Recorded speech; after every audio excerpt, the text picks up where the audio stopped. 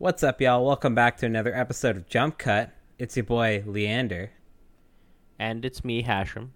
And today we're going to be talking about movies with no authority on them and talking mad shit about the classics and really trying to get as many people angry as possible this episode. Probably. We are in the business of hot takes. The angrier you guys are, the better we did our jobs. Exactly. That's how we keep ratings up. That's how we keep the attention there. We really just try and pick out all the classics and then find reasons to shit on them and say that we could do it better, having never existed in the 80s. Next week, Citizen Kane. Yeah, so this episode, I hope you've seen the classic 1982 Blade Runner. Except 82? We didn't watch... Yeah, 1982. What did one of the versions come out 89? Probably, like the director's cut. The actual one that we watched, or I assumed we watched together, we didn't watch it together, but like I watched the final cut, and that one came out in 2007. That one's a pretty recent one. Yeah. Yeah. So we watched the final cut, but I did look up all the differences, and I know them about the different versions, like the theatrical version, the director's cut, the final cut. Those are the major ones. So yeah, we're gonna be talking about all of that. So hopefully you've seen Blade Runner.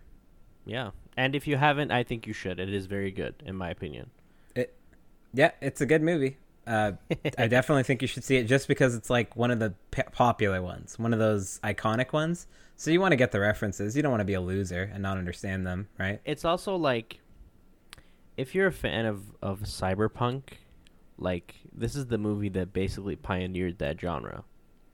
Am I wrong? This is that Godfather type shit. No, you're right. Yeah. Like this is the original, the OG. Yeah. Yeah. So a lot of the tropes. And it's really good. It is really good. I didn't know this movie was based on a book. I'm not gonna lie. I didn't read the book, so I hope you didn't either. But I don't want to say I think the title is just really funny. It's called "Do Androids Dream of Electric Sheep," which is hilarious. Oh, see, I always knew that phrase, but I didn't know that that was the title of the book. Because I feel like I've heard that phrase before, but yeah. We're going to talk about dreams later on. We're here, and we only talk about movies. If I can't experience something with my fucking eyes... Wait. Mm-hmm. Wait, no, you read with your eyes. What am I trying to say? Yeah. No, you're right. Books aren't eyes. Books aren't eyes. Movies are eyes. Books are kind of like...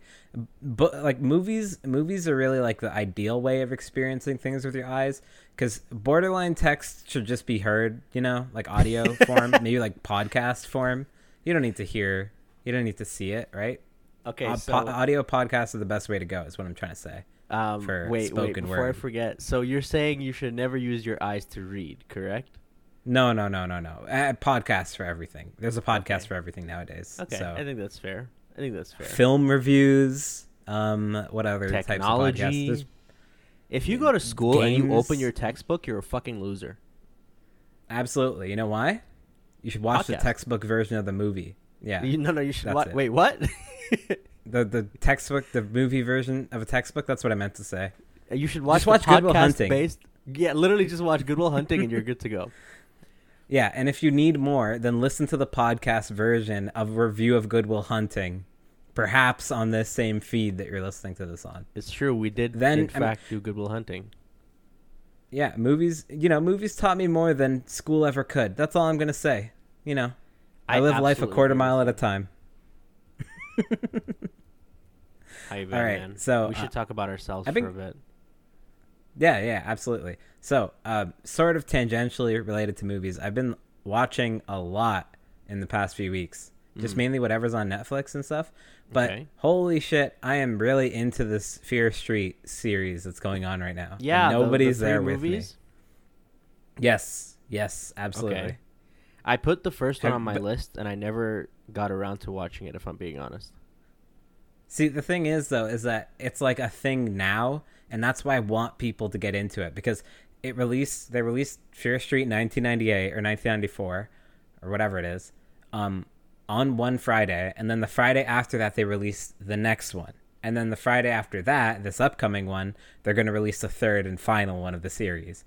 And so it's like, if you're experiencing it now, you get to like be in on the hype and see the Reddit threads and see all the theories and shit. And it's exciting. Oh, okay. Mm-hmm. They're directly related to one another, and I find the overarching plot really interesting, even if the movies themselves are just kind of horror flicks. Like, Okay. the plot that drives the three of them together is really interesting. And even the way they've presented, at the end of every movie, they show the trailer for the next one, so you have an idea of what to expect. Okay. And I am so excited for the Fear Street 1666. It's going to be, like, way different and way exciting. I don't know. I'm stoked. That's all. So, are these the ones that are by R.L. Stein? Like, yes. Goosebumps, okay. Man. Yeah, Goosebumps, Man. I didn't know about right this, there, but bro.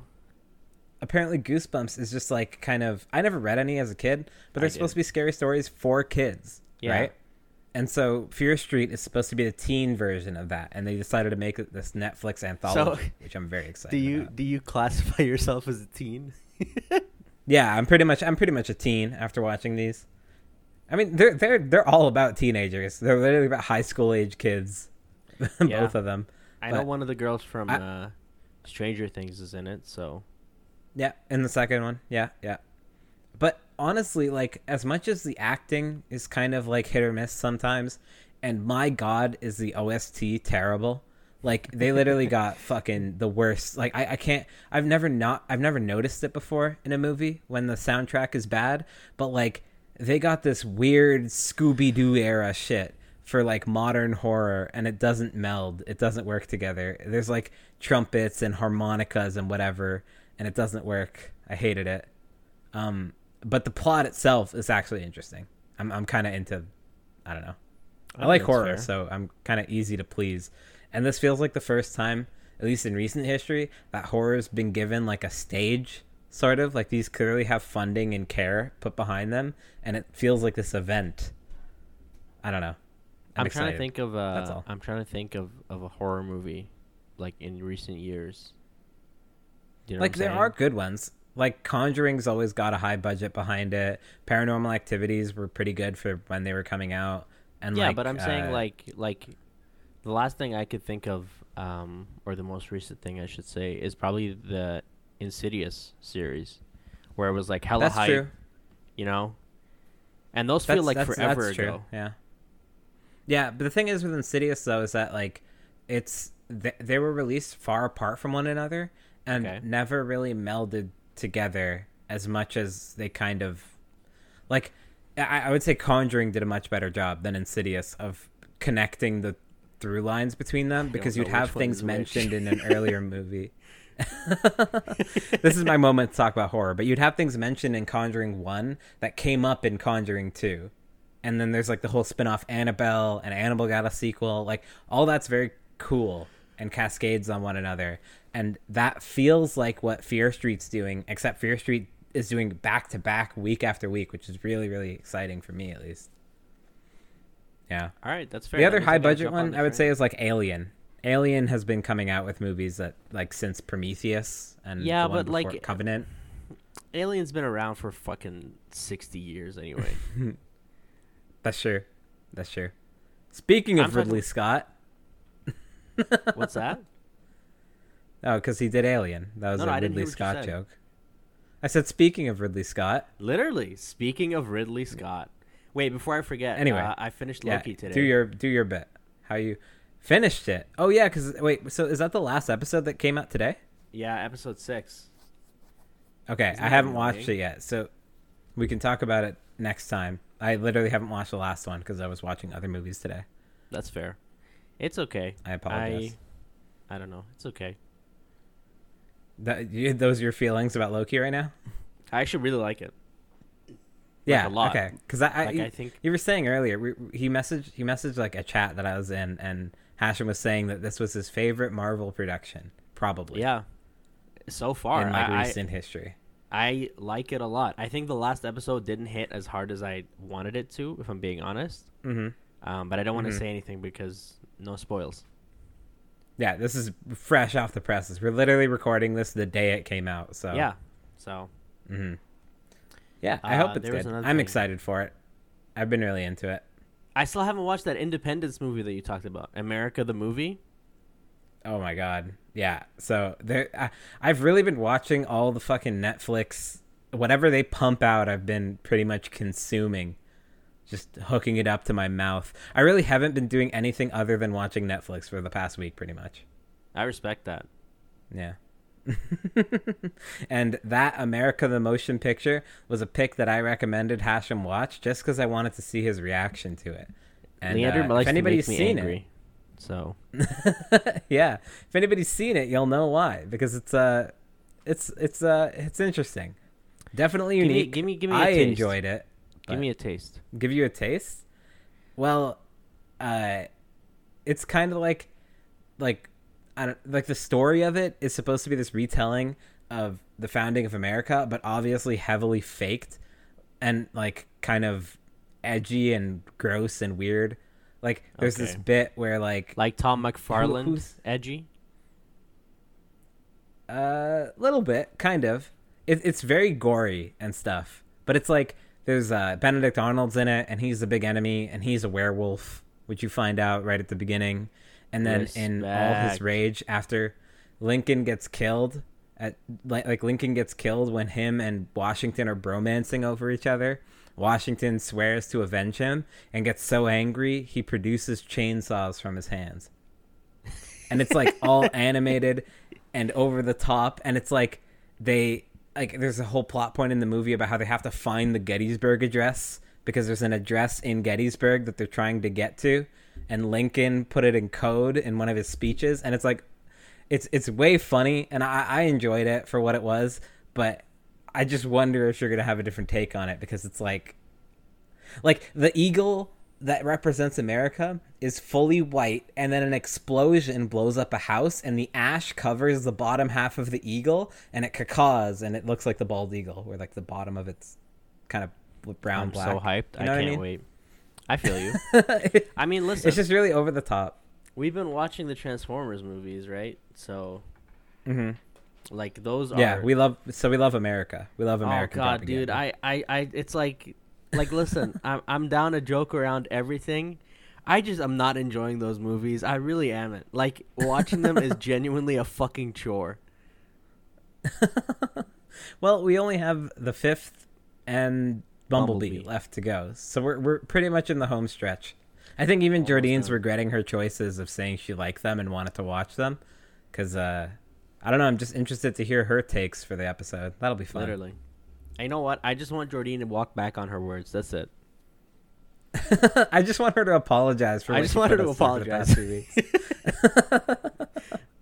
All right. Do you want to talk about Blade Runner? Let's talk about Blade Runner. All right, so spoiler-free review. What did you think, man? I liked it a lot. I thought it was really good. I think, knowing how old it is, and then like watching other like cyberpunk movies, you recognize basically how all of it is kind of like ripping it off. Ripping off is the wrong word, I think. You know what I mean? Yeah. Like there's a lot of kind of just world building that's done in this movie that you can recognize as being the grandfather of this sort of thing. Yeah. And I think you can take it for granted watching things like Tron and seeing like the bar scene in Tron Legacy or whatever, and like looking at that aesthetic and kind of not seeing of where it came from, like this whole party cyberpunk sort of look, everything from Cyberpunk 2077, all of that is kind of feels like it was born in this movie. So I don't know if I would. I'll be honest. I don't know if I would classify Tron as the same genre. I was thinking more like Total Recall, like Minority Report, movies like that. Because I feel like Tron is very, very much sci-fi. Does that make sense? Yeah, it is. But like the thing in Tron Legacy that it did different was like Tron was sci-fi and looked like shit, and everything was kind of square and boxy because that's what the technology they had. But Tron Legacy kind of took a more like trench coat, neon, tall cities sort of look that I say comes from Blade Runner. Like not necessarily like obviously the grid and all that stuff is very unique and designed by Tron. Like it's not completely lifted. No, I know. Just for an example, like Total Recall, absolutely. Total Recall, some of like the aesthetic of the city in general, like even Judge Dredd, That sort of neon. RoboCop. I don't know. RoboCop. Yeah, all of that you could see as having like been influenced by what Blade Runner did, and I kind of appreciate that. I was gonna say the other reason why I like it so much is because I'm a big fan of class consciousness. You know what I'm saying? Mm-hmm. And I feel like the cyberpunk genre is all about that shit. You know? Yeah, which I just I would fucking say lap up, bro. A little bit. This movie didn't have as much of it as I think maybe others do. Like when I watch shit like Altered Carbon, like that definitely has class consciousness as like front and center. Like you either are rich or you are poor. But I feel like Blade Runner Blade Runner was mainly talking about what it means to be a person in society or be valued as a person in society. You know what I mean? Okay. And I get the what nature of like what human life is and what's considered a tool with the replicants. Yeah. So I don't know, a little different, but still the same sort of energy. I have thoughts. I'll elaborate. Okay. Yeah. Go for it. No. Like when we get into the spoiler review. Okay. Sure. Yeah. But the first other thoughts. thing I think. Yeah, first thoughts. I really like the look of it, obviously, because I think the cyberpunk aesthetic is very cool. Mm-hmm. But I think you have to recognize that it's a little like indulgent at times because it was so novel and new for the audiences that were watching it at the time. They have a lot of grandiose scenes of kind of like neon skyscrapers and stuff that you watching a movie in 2021 might take for granted as being not that impressive. Because we have movies every other fucking week that come out with crazy sci-fi going on in the background. I will say, sorry, of the same vein, I do think the establishing shots for locations always dragged on a little bit. Yeah, and even just some of the like moments of kind of like pauses in the movie felt like sometimes that they were just kind of dragging, like nothing would be happening. Like there's a whole scene where they're kind of I don't know if this counts as spoilers. Not really, because if you've watched a movie before with cops in it, they've done that enhanced shit, right? And there's a scene that goes on for about like 4 minutes where Deckard, the main character, is just enhancing on a single thing. And I'm like, it sounds cool and it looks cool, but looking back on it with like a modern lens, it feels like a little too indulgent in the fact that you made this cool thing. Like it didn't need this much screen time, and I think it was a little detracting in some ways. But honestly, I think you have to watch these things with context and recognize that this movie was great and influential for its time, especially with how it looks and the kind of uniqueness of the world. I don't know. I liked it a lot. I liked it a lot too. It's just really good. Mm-hmm. It's also like, what's really weird is I think Ridley Scott set out to just make a film noir, right? Mm-hmm. That's why everybody's always fucking smoking. That's why the main dude, like Deckard, is always drinking, and it's essentially just, literally, it's just a detective movie, like you said, right? Mm-hmm. But I think the thing that elevates it above any of that is the setting, because like it's still relatively, it's pretty standard for a noir movie. I think I agree with you, because I remember looking back on when I watched Blade Runner the first time that it really wasn't what I was expecting. I think when you think of cyberpunk, you think of a certain aesthetic. I mean, even just like the existence of Cyberpunk 2077 and that Johnny Silverstein whatever thing that Keanu Reeves is, like sunglasses and metal arm and cybernetics and stuff, seem like what you would establish with a cyberpunk setting, right? Yeah. Total Recall with the 3-boobed alien, right? Yeah. Everything is sexy. Part. Everything is metal. All that, right? Everything's cybernetic. Right? But this movie doesn't have that same vibe. This is almost closer to a sort of The Thing, like the movie we watched last week. Yeah, where it's like literally just asking questions about how to prove you're human and what being human means. And the setting being cyberpunk is just part of the world that makes it very interesting, but not necessarily important. You know what I mean? Yeah. I don't know. That's what I'm saying. Like, it doesn't... I honestly don't think that the story is that special. I mean, like... Yeah. subtext. It's not. It's not unique to the setting. No, it's not. Absolutely not. Right? That's kind of where I was coming from too. That I felt like it wasn't underutilized. I wouldn't say that because they definitely explored the setting well, right? But I would say that it's like the story itself doesn't feel uniquely fitted for cyberpunk. No, and you know what? I actually kind of like that.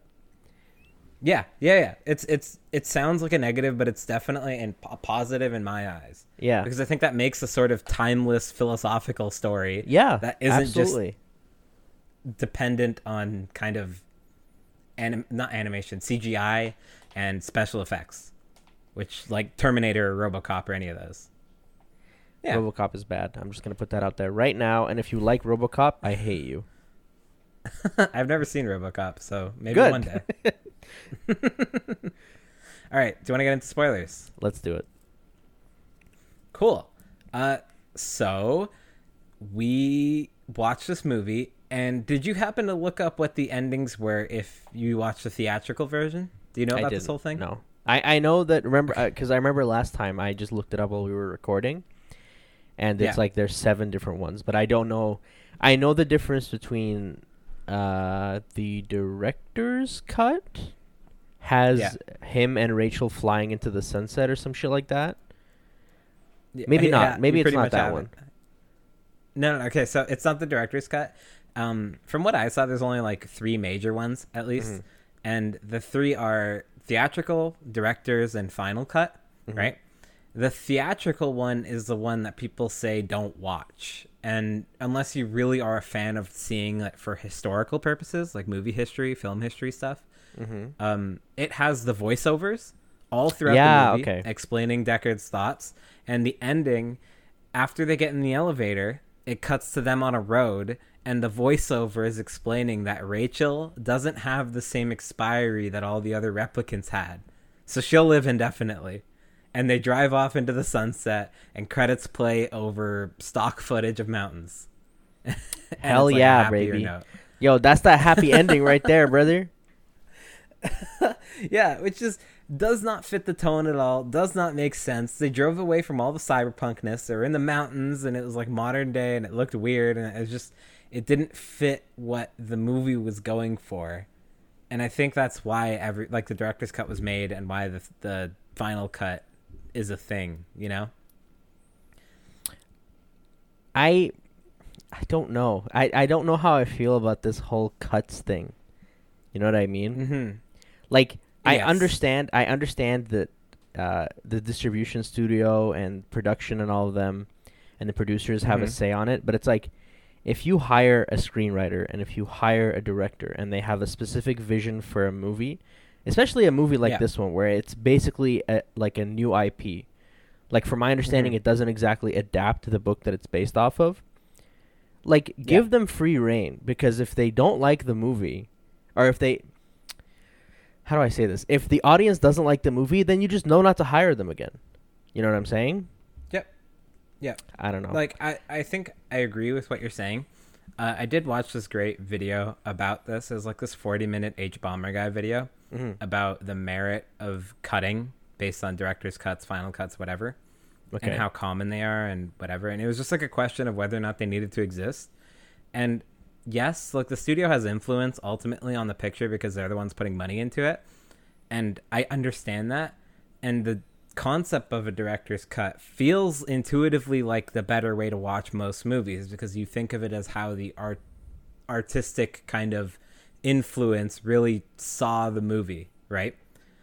But there was an interesting discussion about whether or not, like, it gives, like, directors this unique concept in film that they can just overwrite their mistakes and correct things based on what they want in the present, even if the movie was made however many years before, right?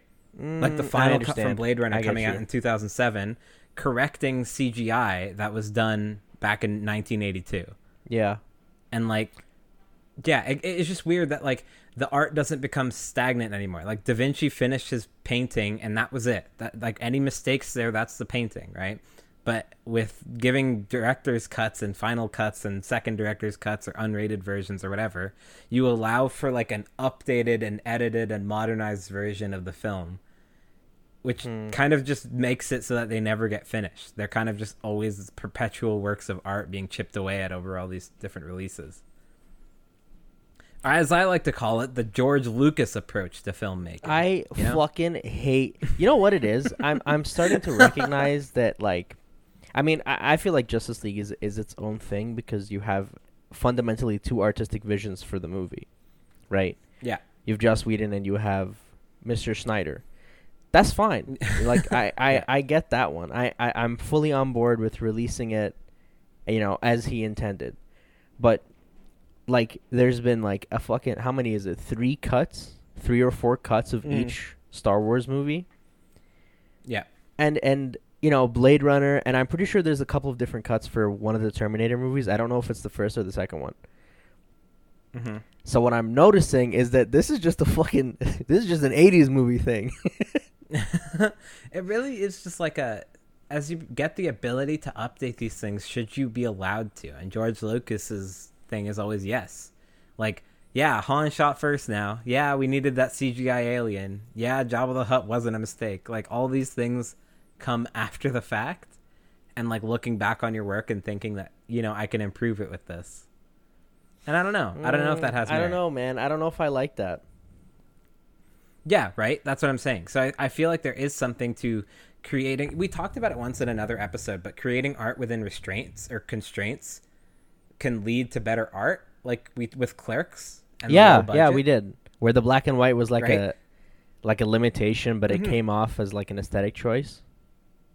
Right? So it's not necessarily better for Jaws to necessarily have a CGI shark, even if the technology came into play and even if the director wanted it that way. Like Steven Spielberg thought about it after.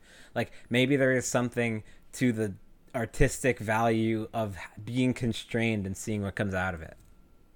I don't know. I still think this is a good movie.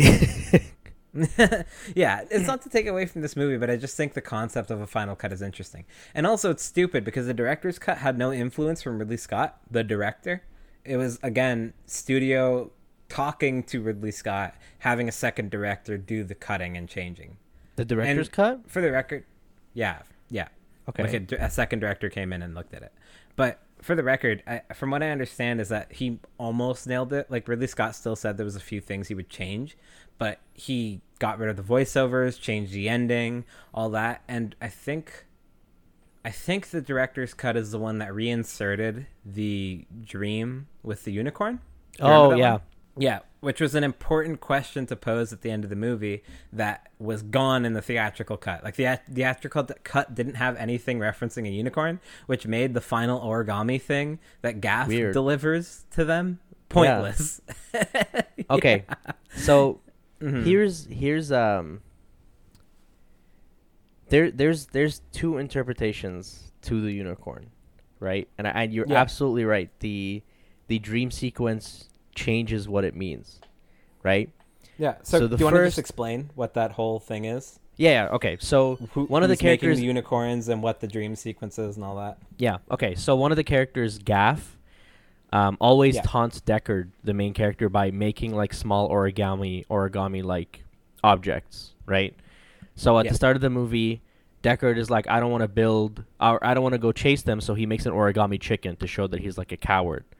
And then when he's talking about Rachel, he makes like a little small man to show it's like, oh, you're interested in her, right? But then at the end of the movie, he makes a small unicorn right as Deckard and Rachel are coming out of the apartment. If you haven't watched the movie, these names and these things mean absolutely jack shit to you. So genuinely, I recommend you watch it. It's fine. You're pretty much, you've got it so far. I think. Okay. Now the unicorn means two things. So if there's no dream sequence, because I know that that's the big one, right? And I watched the video on this. This is not my own. This is not my own idea. Now, from my interpretation for the final cut, what the unicorn says is that Deckard is a replicant, right? Yeah, but it's like implying it in a way. Yeah, because how would he know how would Gaff know what Deckard has been dreaming? right? Yeah, so literally, like, to explain that part, right? Halfway through the movie, Deckard has a dream just while he's thinking about the case, and he dreams just of a unicorn running towards the camera. And Yeah. it doesn't make any sense, and it's hard cut back to the scene when he wakes up, and it isn't explained or anything like that. Yeah. So it's just a dream that your main character's been having. But part of Blade Runner is they talk about how the replicants, to make them seem more human, especially with Rachel, they implanted memories from different humans into them. So like memories Rachel thought she was having was actually the creator's niece. Yeah. I think it was just Rachel. Like, the other replicants didn't have that. Yeah. Rachel's like the newer whatever type. Yeah. They're trying to humanize her. Yeah. Which is interesting. But I guess the questions posed at the end of it is, like, when he finds Gaff's unicorn origami, like, did he just make a unicorn for no random reason, or did he make it because he's referencing the fact that you're a replicant? Like, I have access to your dreams because they're not actually your dreams. I work for the company that inserted them into your head. And it's like, does that mean that Deckard shouldn't value his life as much? Like, no. By the end of the movie, he's clearly, like, values Rachel as a person and not as just a replicant. So, yeah, it's just interesting questions to ask, whether if your main character you've been watching this whole time kill replicants is one the entire time. The thing that I watched was that without the dream sequence, it essentially means that Gaff was going to be hunting Rachel for the whole time, because in mythology, a unicorn is something that's like pure and like unsullied, which is what Rachel is supposed to mean, but they're always notoriously hunted, right? So it's essentially his way of saying, it's like, I'll give you a head start, but I'm going to be fucking looking for you guys. Yeah, and that's true. They kept the voiceover from him when Deckard picks up the unicorn. You can hear Gaff saying, like, I'm going to hunt her down. Like, you're not going to get away. Like, you don't have to kill her. You, the, Blade Runner, don't have to kill this replicant, but I will kill her. I will find her. So, yeah, you're probably right.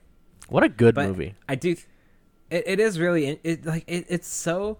The questions it poses about what are humans and what that like... I think it's not... It's not super deep, though. And I think that part always bothers me, because in my head, humans, at least, modern day humans, maybe the future, maybe the cyberpunk city changed shit, but modern day humans are affectionate for fucking everything. Dogs, inanimate objects, cartoon characters, whatever, right? So it's like, it's very hard to believe that you'd make a complete race of people that bleed, that like are literal human in flesh and bone, but they're artificially created, called replicants, and enslave them with no moral quandaries about it. Okay, so I think that's always been a hard pill for me to swallow. Okay, here's I 100% agree with you. And these are the issues. I'm bringing in a fucking oldie over here. This is the issues that I had with Detroit Become Human. Like, where I was like, I don't understand how, like, any relatively normal person, relatively functioning person can buy a robot that looks virtually identical to humans and be like, oh yeah, I can just beat the fuck out of it whenever I want. You know what I'm saying? Like, I don't think... Yeah, it's like a broken person thing to not have that level of empathy for something that so clearly resembles a human. But here's my counterpoint. Like, slavery existed in history. You know what I'm saying? That's true. Not even. Yeah. I'm not even talking about like the Atlantic slave trade. I'm talking about like in Rome and like in ancient cultures, they enslaved people that looked exactly like them. You know what I'm saying? And it's like, it's true. There had to be a justification back then. So who the fuck am I to like? I'm not saying the justification is good. Don't get me wrong. Right.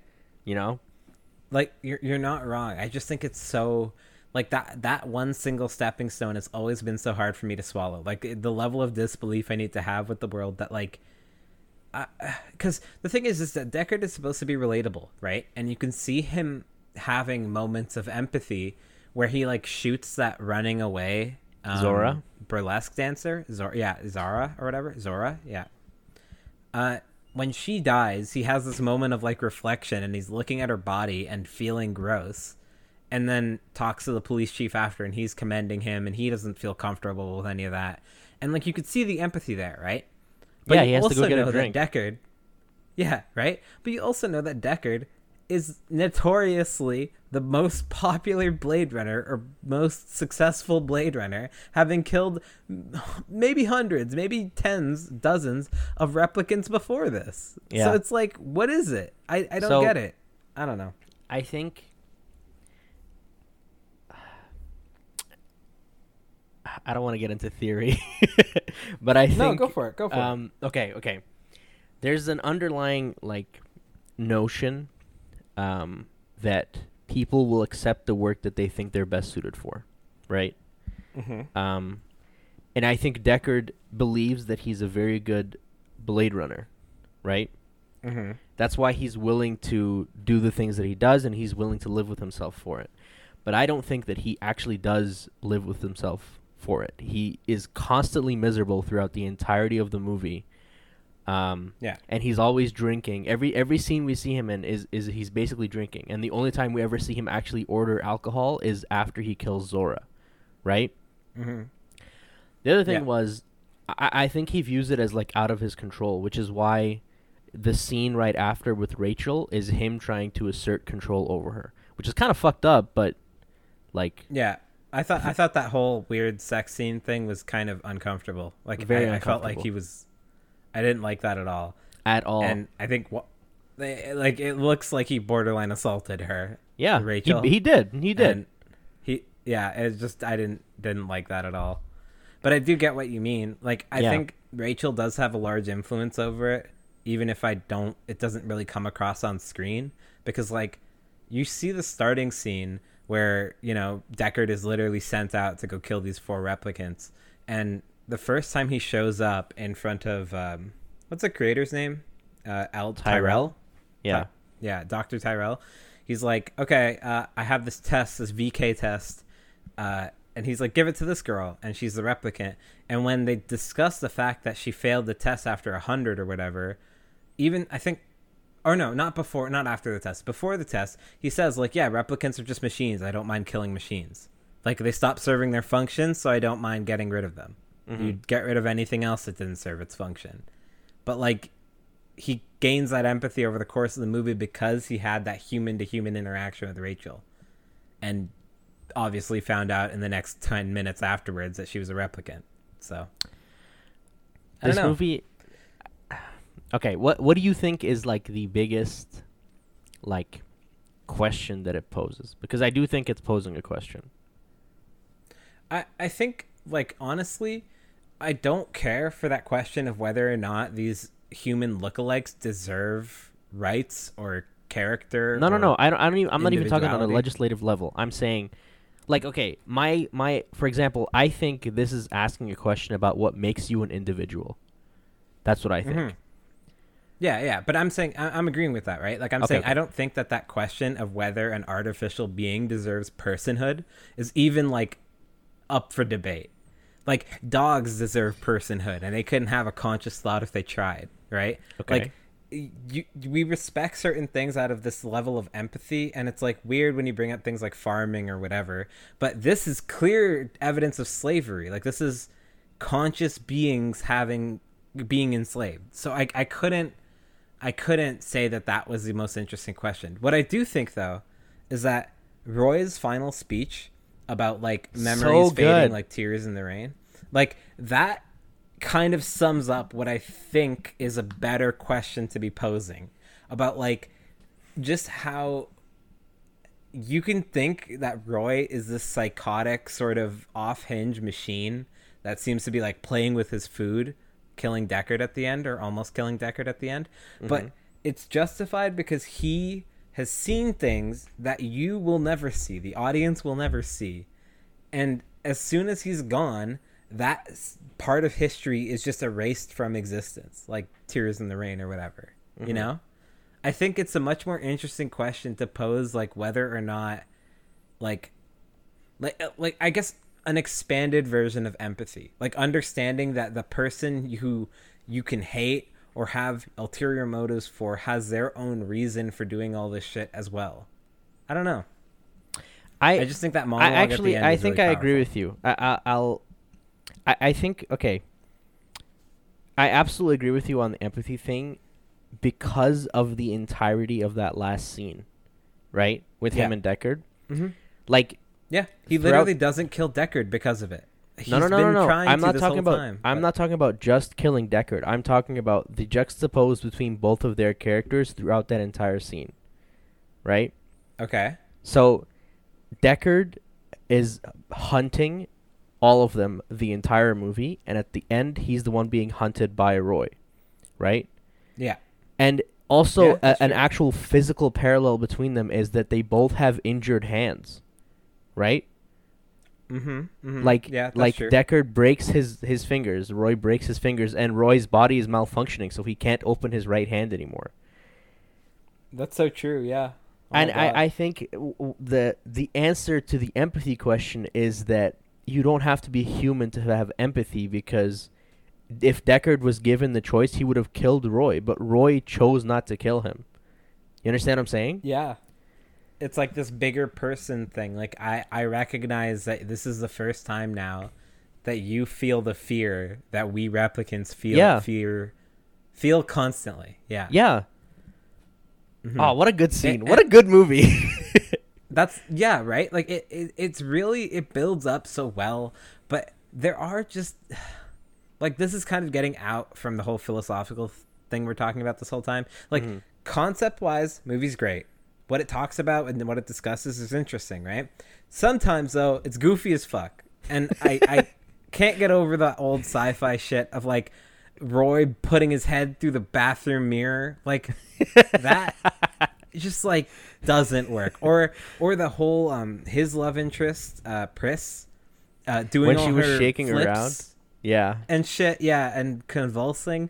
Like, all that, still weird. Still odd to me. Yeah. I agree. I think JF the funniest Sebastian stuff with, like, her kind of seducing him and getting into the house with him, like, all that weird. I didn't like it. But yeah. I don't know. I'm And that, sorry, go for it. No, I was gonna say, like, I do think those things definitely detract from the movie, but I don't, like, I'm perfectly fine with them there, to be honest with you. I think it's hilarious. It definitely is funny, like, but it does stand out, doesn't it? It does. Absolutely does. 100% it does. Just because of how clean and kind of calculated and scary, not scary, but, like, menacing the rest of the movie kind of seems. Yeah. Like, the world's out to get you. It's all dangerous. These guns look really cool. And they blast like cannons, right? But then when the replicants attack, it's like fucking Teenage Mutant Ninja Turtles levels of camp. And you know what? I don't understand it. It is a little bit unnerving. Like, yeah, I think when he... Pris flipping around and shit, yeah, like, I'm not going to give that any credit. That thing is just fucking hilarious to watch. But when he shoots her and she, like, starts, like, convulging on the ground, like, I genuinely was uncomfortable watching it. You know what I mean? That's true, right? It does make you, like, you look at that and you think that that's horrific. Yeah. And, like what he just did was criminal. Like, what Harrison or Deckard just did was, like, yeah. Yeah. I like this movie. I don't know. I like this movie a lot, but I think that I do want to mention these two things. Like, so that one, like, this whole sci-fi-ness of it, or kind of weird bits where the replicants act funny, I think throws me off a bit. It's got, like, Fifth Element vibes of, like, I wasn't expecting it, and so it kind of puts me off. Okay. But the other part, I think, is that I mentioned it a bit, and when we were discussing, like, before spoilers, but I think the movie is pretty slow. Very slow. Like, I understand that it's building a lot of tension, and it leaves moments for you to think about what you just watched, and a lot of, you know, establishing shots and stuff like that to really take in the night, like, the aesthetic of the city. But, like, it's a lot. It's 2 hours, and I think, honestly, there's not a lot of dialogue in there to fit the 2 hours, and not a lot of action either. It's just a lot of kind of pensive thought. Yeah. I don't know. So, sorry, because I feel like I forgot to mention it before. When I meant, like, what makes someone human, or what constitutes individuality, I meant, like a study on memories, if that makes sense. Because can you expand on that? What do you mean? Yeah. So the only the only reason why Deckard is okay with killing the machines and why Tyrell classifies them as not being fully human is because they don't have the same experiences, right? Yeah. Which is why he says that they're experimenting with Rachel and they're giving her memories to act as an emotional cushion, right? But even at the end, the whole thing about what's the guy's name? Roy, and how his existence, while it may be brief, he still experienced things too, right? Yeah. Which is why I think the last scene hits just a little bit harder too, because you recognize that it doesn't matter how brief the experiences are, as long as you have memories, it constitutes individuality. Right? Yeah. You know? And like it makes up such a unique part of like, regardless of if you have memories from years ago. Yeah. Right? The past 4 years or whatever, however long they live, is so immediate, and they've seen so many beautiful things that you can't take away from them, nor can you experience yourself, right? You as a human don't get all the views of an android and yours or anything like that, right? And that just lends more validation to the fact that they're conscious beings, and the fact that they're conscious makes it like the idea of slavery so hard to stomach, and that's why I don't know, does. Yeah, I agree, though. I get you. Memories are a significant part of that. And I think that was a really cool concept to touch on. And I think that's why the little unicorn bit kind of lets you, or gives the audience kind of a reason to ponder on whether or not Deckard is a replicant. Yeah. And what that implies throughout the rest of the movie. Literally because the concept of your memories being taken away or being artificialized is something that you would never be able to validate or not validate. And I don't know. I also... Interesting question. This is a personal thing, but I also don't think it detracts from it, right? Like, I don't think, even if Deckard's memories were implanted, he still has his own individual experiences outside of it, right? Mm-hmm. So, like... I think... I don't know. Oh, go for it. Sorry. I was just going to say, like, even if you had somebody that had, like, the same identical memories as him for 20 years, but the last 5 years were different, that still constitutes a big enough difference, in my opinion, to give them different individuals, like to make them different individuals. Yeah, like I agree with what you're saying, but I also think that there's part of it that's like the kind of spooky thought about it is that Deckard doesn't know that he's not human, and neither did Rachel, right?